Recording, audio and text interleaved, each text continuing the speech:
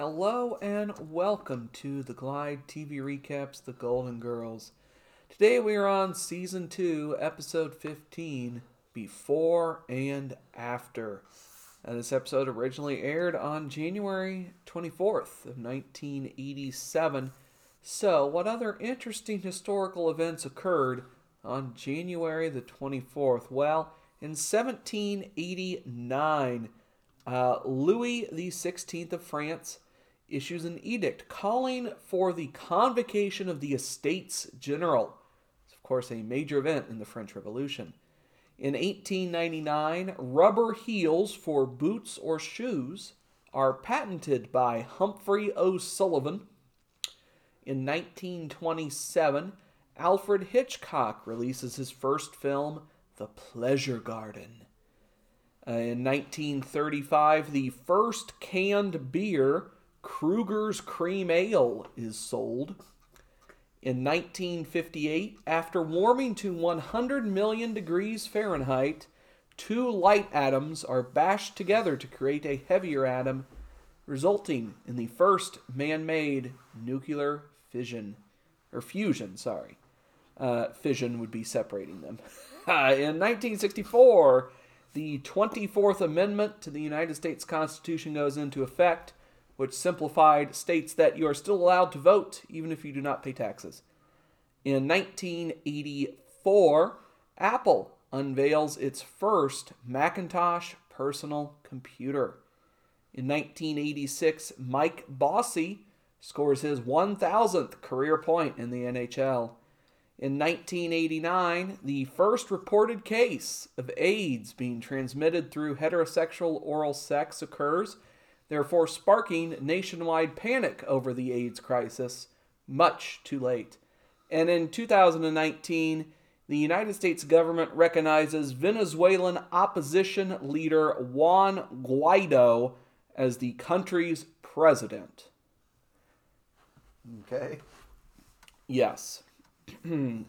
Yes, this guy wants to overthrow the Venezuelan government and has been given the support of the U.S. government for better or worse at the moment. So, that's our history lesson for the day. So what happened in this time-turning edition of The Golden Girls? Huh.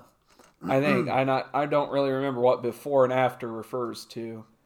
I don't really remember anything about this episode. It's been a couple weeks since I watched this one. I don't really remember anything. Then my plot recap should get you up to date on this, the 40th overall episode of The Golden Girls. We start in the kitchen.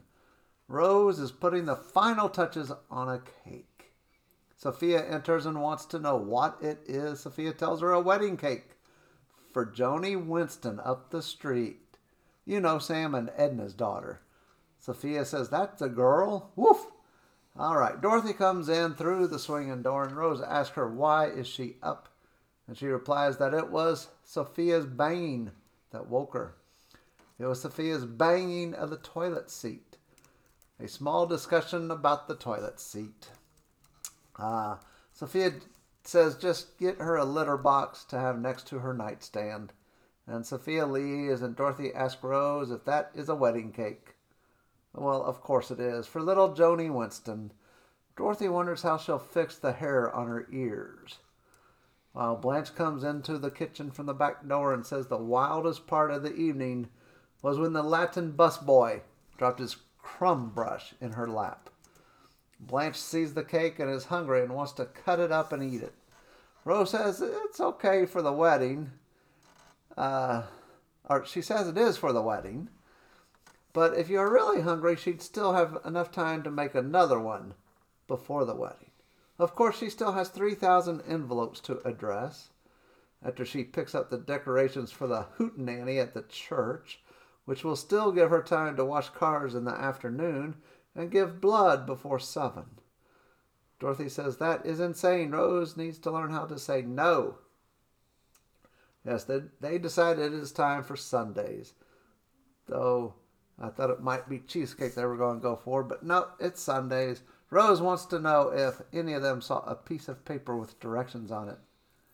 They haven't. Rose says it is the directions for the wedding. She is supposed to get the cake there by 8. She leaves to the living room, and Blanche and Dorothy continue small talk in the kitchen. We hear a thud, and maybe a phone ringing from the living room area. Blanche and Dorothy rush there. In the living room, Rose is on the floor, grasping her heart. Rose tells them to call an ambulance. Now we're in the hospital waiting room. Blanche, Dorothy, and Sophia are there with some other people. Blanche is worried. Well, shouldn't they all be? She hasn't seen Rose look that bad. Dorothy is also worried, but Sophia tells them to knock it off. There is nothing to worry about. She says at her age, you get pretty good at spotting the 12 warning signs of death. That's number 1, your children start visiting during the week. Oh boy. Number 2, your doctor won't let you post-date a check. Yes. Number 3, you can't eat cream of wheat because it is too spicy. And Dorothy tells her to stop. This could be serious. Sophia then admits that if anything did happen to Rose, it would be like losing one of her own children. Sophia is going to the cafeteria as her canasta club gives the hospital jello 3 stars. Wow. She leaves. A doctor comes out and asks for the ladies with Rose Nyland. It is Dr. Wallerstein. And Blanche says Rose is going to be okay because her doctor is a Jew. The girls want to know how Rose is, and he tells them to go back and see for themselves. So we're in Rose's room now. Rose is in a hospital bed, of course. And Rose will be fine. It was just an esophageal spasm. That is, a constriction of the food pipe. All right. It can be painful, but usually not very serious. The doctor wants her to take it easy for a few days. He wants her to relax there for a few more minutes, then the girls can take her home. The doctor leaves. Yeah, Rose tells them that she died. Yes, she died and went to heaven. Dorothy says she didn't die. She passed out and hallucinated. Remember that New Year's Eve party when Rose had the 3 margaritas? Rose thought she was an animated broom in Fantasia. Yes, Rose tells them that she really did die and went to heaven. It was kind of the outskirts of heaven. It was a big train station like Grand Central Station, only cleaner, and without the Hare Krishnas asking for money. Rose continues to describe the area. It included a souvenir shop. On the departure board, everything said Destination Heaven, which would be a good title to a movie, she thinks. She continues and finally finishes. She died and came back. She is given a second chance.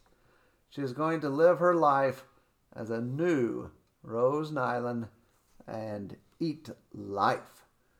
Yes. Sophia enters and asks how she feels. She tells Sophia she died and went to heaven. Sophia whispers to Blanche to find out what pills they gave Rose and get a doggy bag. Alrighty. Now we're in the dark living room. The phone is ringing, and Dorothy comes from her bedroom to answer it. The caller wants Rose, who is not there. Do they have any idea what time it is? It is not party time. It is sleepy time, and that was not an invitation. Dorothy tells the guy that he cannot die from that condition. It is just uncomfortable. Take a cold shower, and the correct color will return. All right, she hangs up, and Blanche enters from the bedroom hallway and wants to know who it was. Dorothy says another one of Rose's new friends.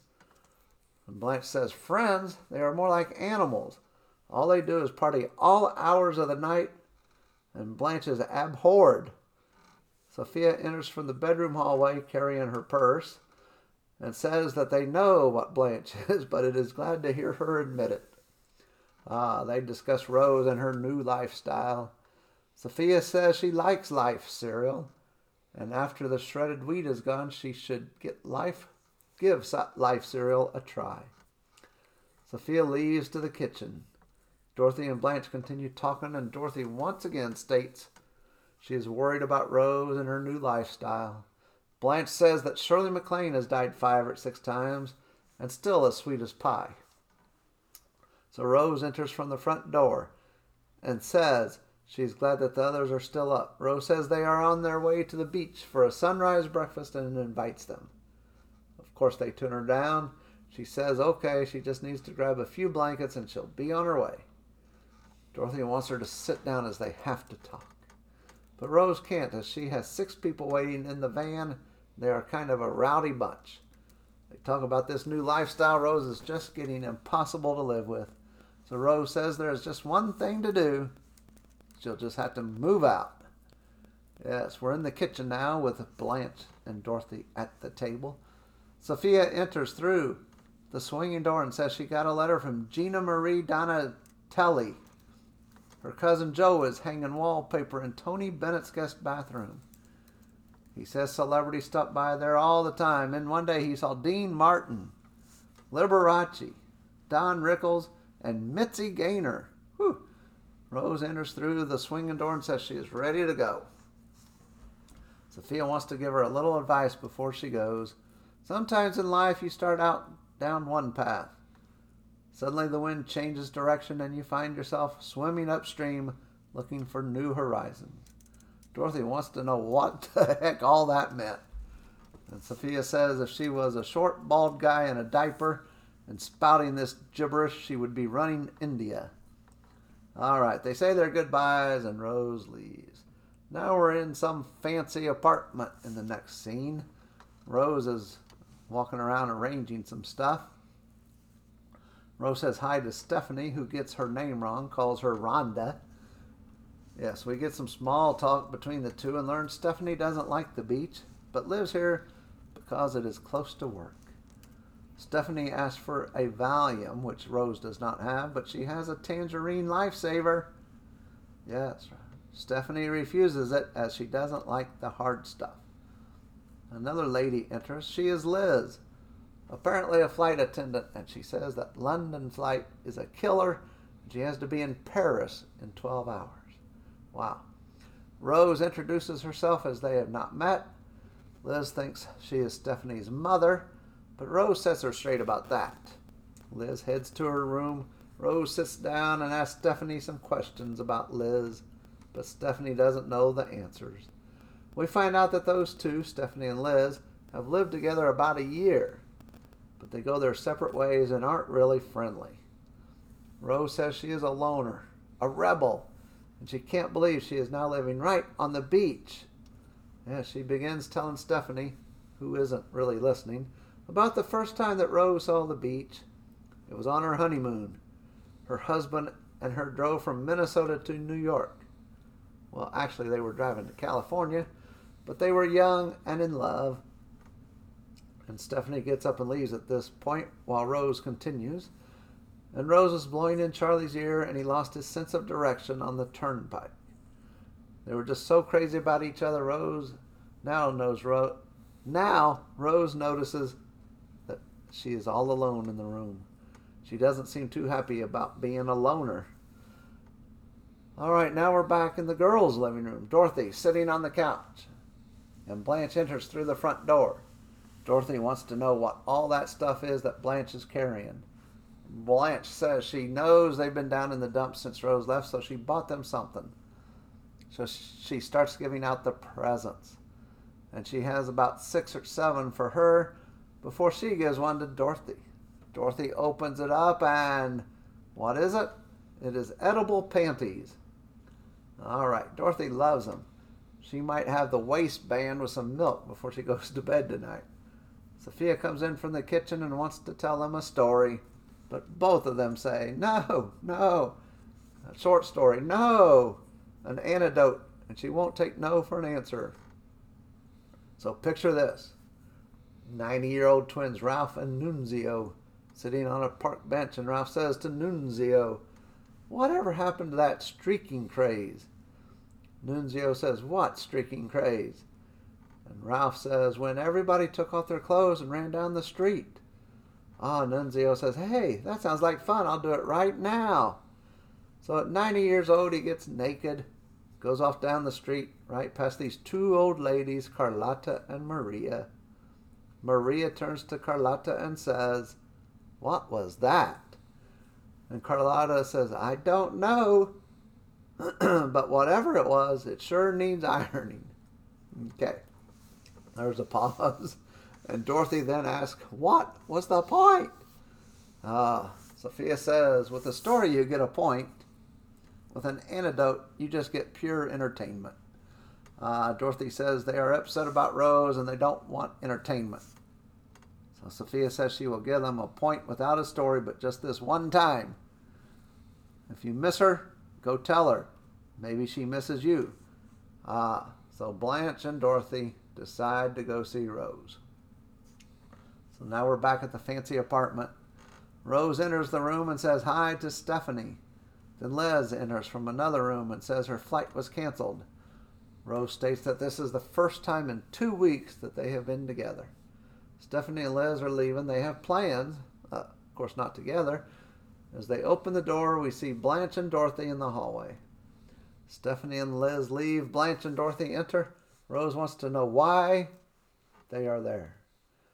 Dorothy states that they were in the neighborhood and just thought they would stop by. Rose lies a bit here and says it's lucky they caught her, as she is usually out with Steph and Liz and the beach crowd. Rose says this is a dream come true, and Blanche says they came here for a reason. Dorothy then interrupts, how happy we are that you're doing so well. Yes, they need to leave now since Rose was going to meet up with the other two girls and do some beach stuff. So Dorothy and Blanche start to leave and tell Rose that this is a nice place. They do exit and close the door. Rose waits a second or two and then uses the intercom to call the front desk and ask if two ladies just left, which the doorman, intercom person, says yes. She waits a couple more seconds, then goes back to the intercom and rings the bell person and tells him this is Rose Nyland in room 118 and that they haven't actually met, and this may sound a bit bold, but she was wondering if he would like to go and have a cup of coffee. He would like to, but at this moment, he is pretty heavily involved with 122. Rose leaves the intercom area and wanders around the lonely room for a little bit. She sits down and hugs a cushion on the chair. Now we're back at the house.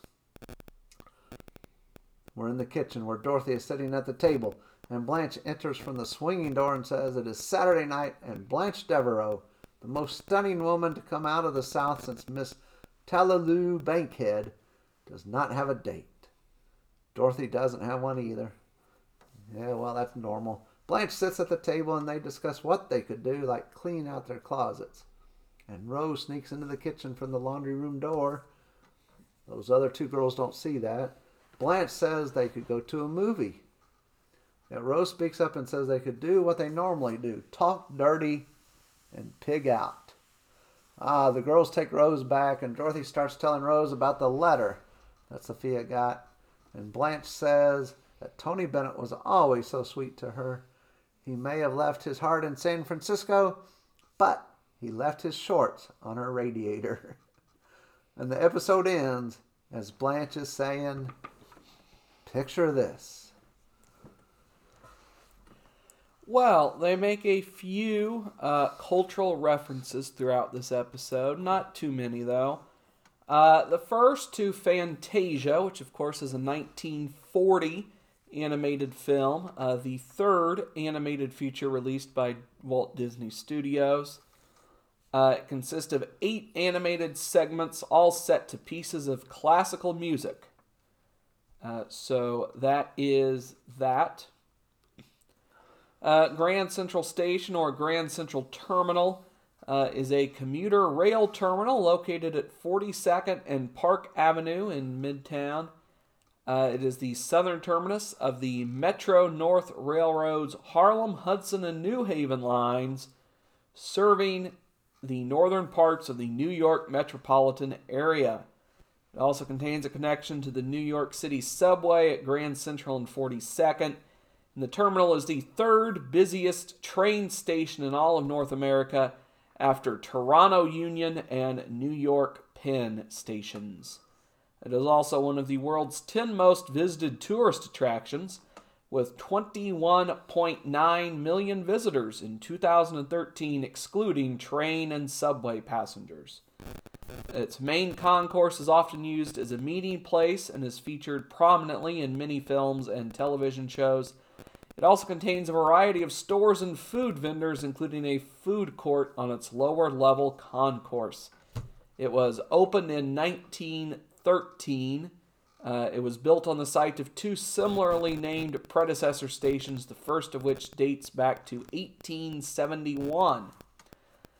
It is currently under renovation, and those renovations are expected to be completed in late 2022. So that is Grand Central Station. Hari Krishna's. I wasn't quite sure what she was referring to with this, so there's two possible things she could be referring to: the International Society for Krishna Consciousness, which is a religious group commonly known as Hare Krishnas, or Hare Krishna, the 16-word Vaishnava mantra in Buddhism, I believe. I don't think that was it. It's the people. Okay.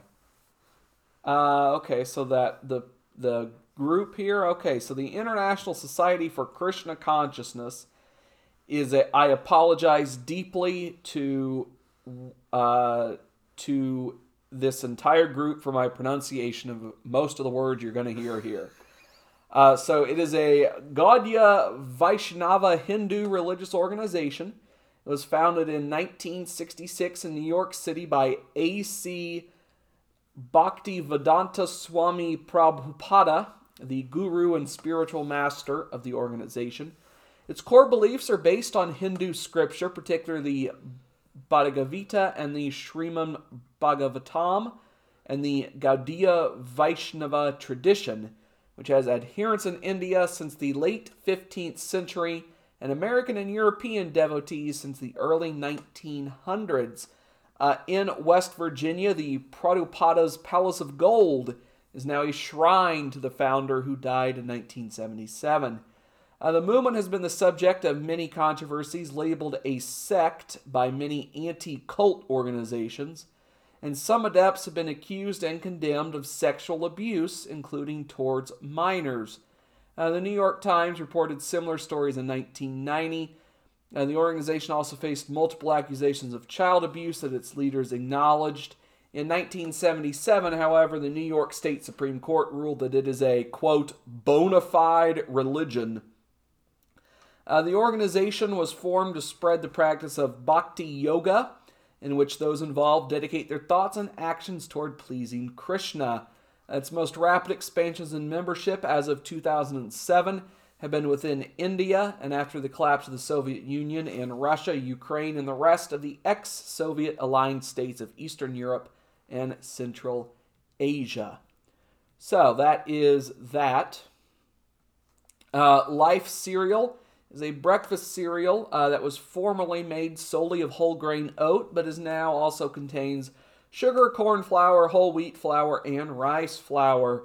It was introduced in 1961 by the Quaker Oat Company. It was distinguished by its characteristic brown checkered squares. That's Life cereal. Shredded wheat is another breakfast cereal made from whole wheat formed into pillow-shaped biscuits, commonly available in three sizes: bite size, miniature, and original. Both smaller sizes are also available in a frosted variety, which has one side coated with sugar and usually gelatin. Some manufacturers have also produced filled versions of the bite-sized size, containing a raisin at the center or apricot, blueberry, raspberry, or cranberry filling. In the U.S., shredded wheat is most heavily advertised and marketed by Post Foods, which acquired the product in 1993 after its parent company Kraft Food bought it from its longtime producer Nabisco. It was first created in the United States in 1893, while it first became produced in the United Kingdom in 1926. So that is shredded wheat. Shirley MacLaine is an actress who's also an Oscar winner for some reason. For some film. Let's see. She is also most known for her New Age beliefs and has an interest in spirituality and reincarnation. She is a 6-time Oscar nominee, receiving nominations for Best Documentary Feature for The Other Half of the Sky, as well as Best Actress nominations for Some Came Running, The Apartment, Irma La Duce, and The Turning Point, before winning the Best Actress Oscar for Terms of Endearment. She has won 2 BAFTAs for Best Foreign Actress for Ask Any Girl and The Apartment, won an Emmy for Outstanding Comedy or Music Special, the 1976 television special Gypsy in My Soul.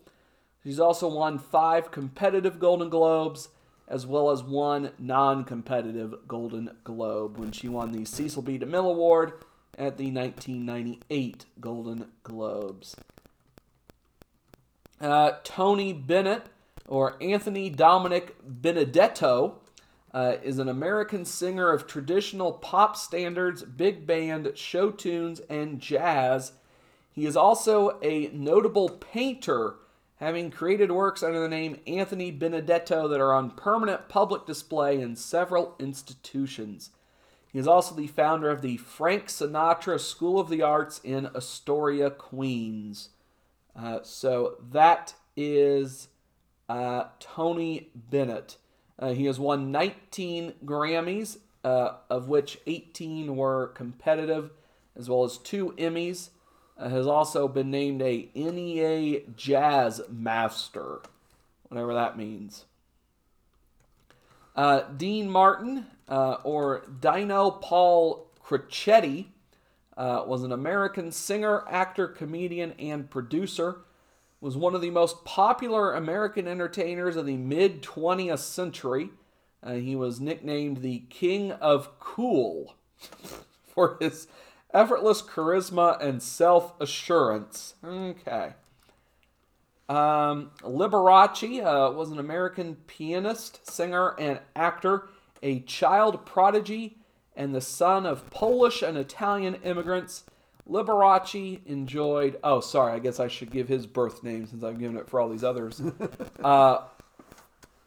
Wladzio Valentino Liberace. He enjoyed a career spanning 4 decades of concerts, recordings, television, motion pictures, and endorsements. At the height of his fame, from the 1950s to the 1970s, he was the highest paid entertainer in the world. So that is Liberace. Don Rickles, an American stand-up comedian, author, and actor, particularly well known as an insult comic. For contemporary reference, basically, he's Jimmy Carr of the 60s, basically. He received exposure as a guest on numerous talk and variety shows, and later voiced Mr. Potato Head in the Toy Story movies. He won a Primetime Emmy for the 2007 documentary Mr. Warmth, which does not sound like a great title. Mitzi Gaynor, or Francesca Marlene de Cisney von Gerber, is an American actress, singer, and dancer. Notable films include There's No Business Like Show Business and South Pacific, the film adaptation of the stage musical. That is her entire Wikipedia page. So that's Mitzi Gaynor. They bring up Valium, also known as diazepam, which was first marketed as Valium, is a medicine of the benzodiazepine family that typically produces a calming effect. It is commonly used to treat a range of conditions, including anxiety, alcohol withdrawal, benzodiazepine withdrawal, muscle spasms, seizures, sleep troubles, and restless leg. It may also be used to cause memory loss during certain medical procedures. It can be taken by mouth, inserted into the rectum, injected into muscles, or injected into a vein. When given in a vein, effects begin in 1 to 5 minutes and last up to an hour. and by mouth, effects may take 40 minutes to begin. Curiously enough, no time frame given for rectal effects, how long that takes to take effect. Only vein and oral ingestion are given a time frame there, so I don't know. So that's a Valium. Okay, thank you. You're welcome. Lifesavers is an American brand of ring-shaped hard candy. Its range of mints and artificial fruit flavors is known for its distinctive packaging.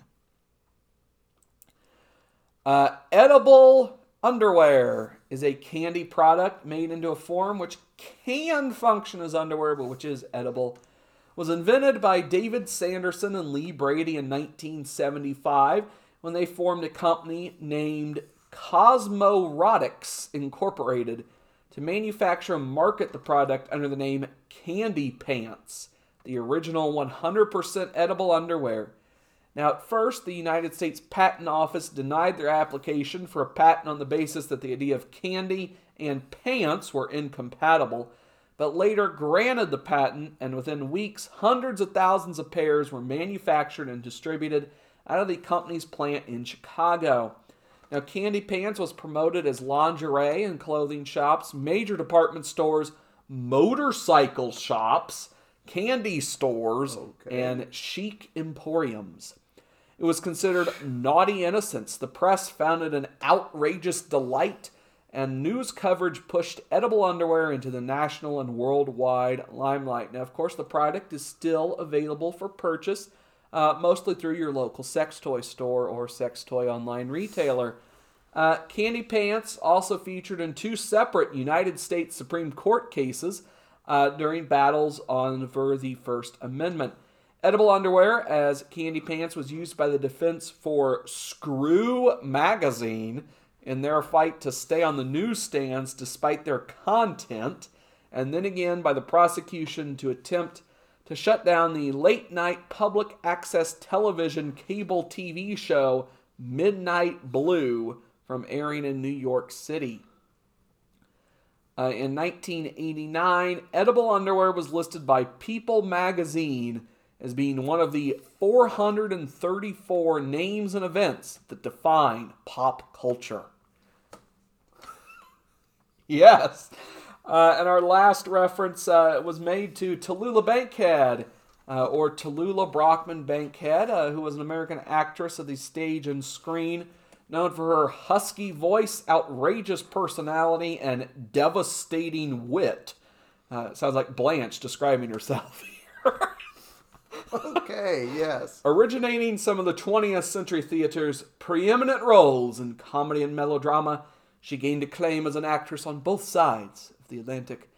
Bankhead became an icon of the tempestuous, flamboyant actress, and her unique voice and mannerisms are often subject to imitation and parody. She was a member of the Bankhead family, a prominent political family in Alabama.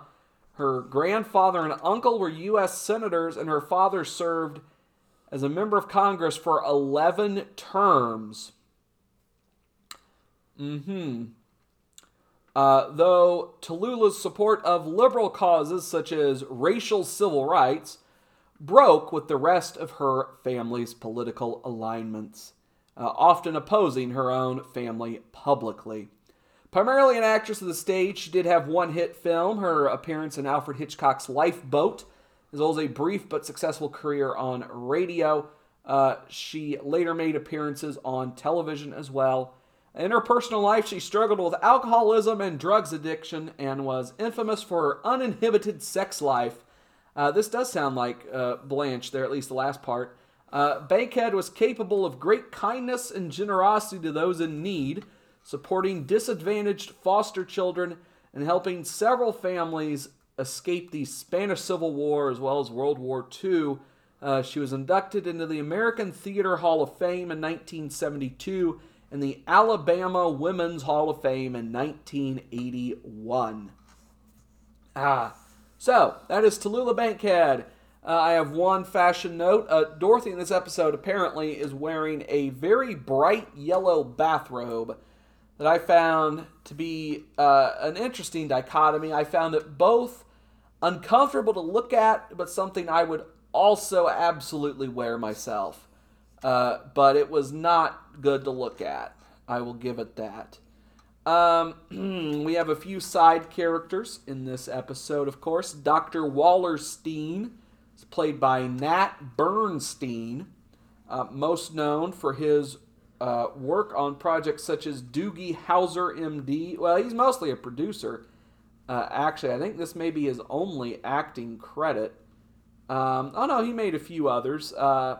So I guess for an acting career, he appears later this season in a different episode, in a different role here on The Golden Girls. He was in the 80s Twilight Zone.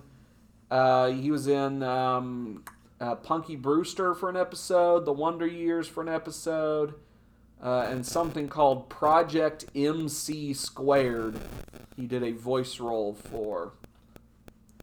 But he's mostly a producer, known for his production work on shows such as Doogie Howser, MD, The Gregory Hines Show, The Ill-Fated John Goodman Vehicle Center of the Universe, and The Weber Show.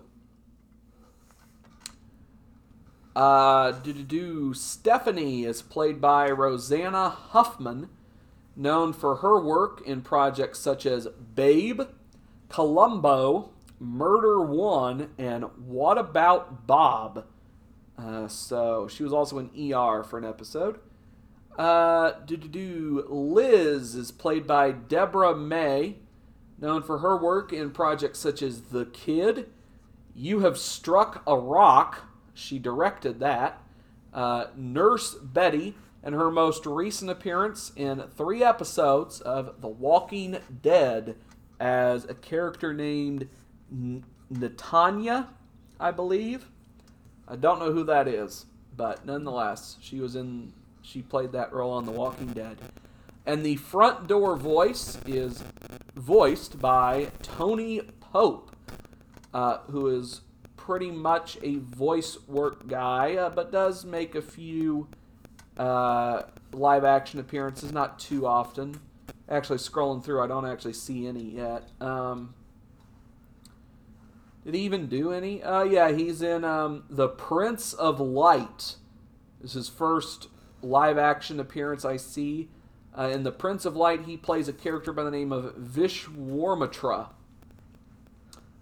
Everything else is, I think, all voice roles, so he's most known for his work on projects such as Akira, Who Framed Roger Rabbit, and the Transformers TV show, as well as being a member of the stage crew for a movie called Down with Love.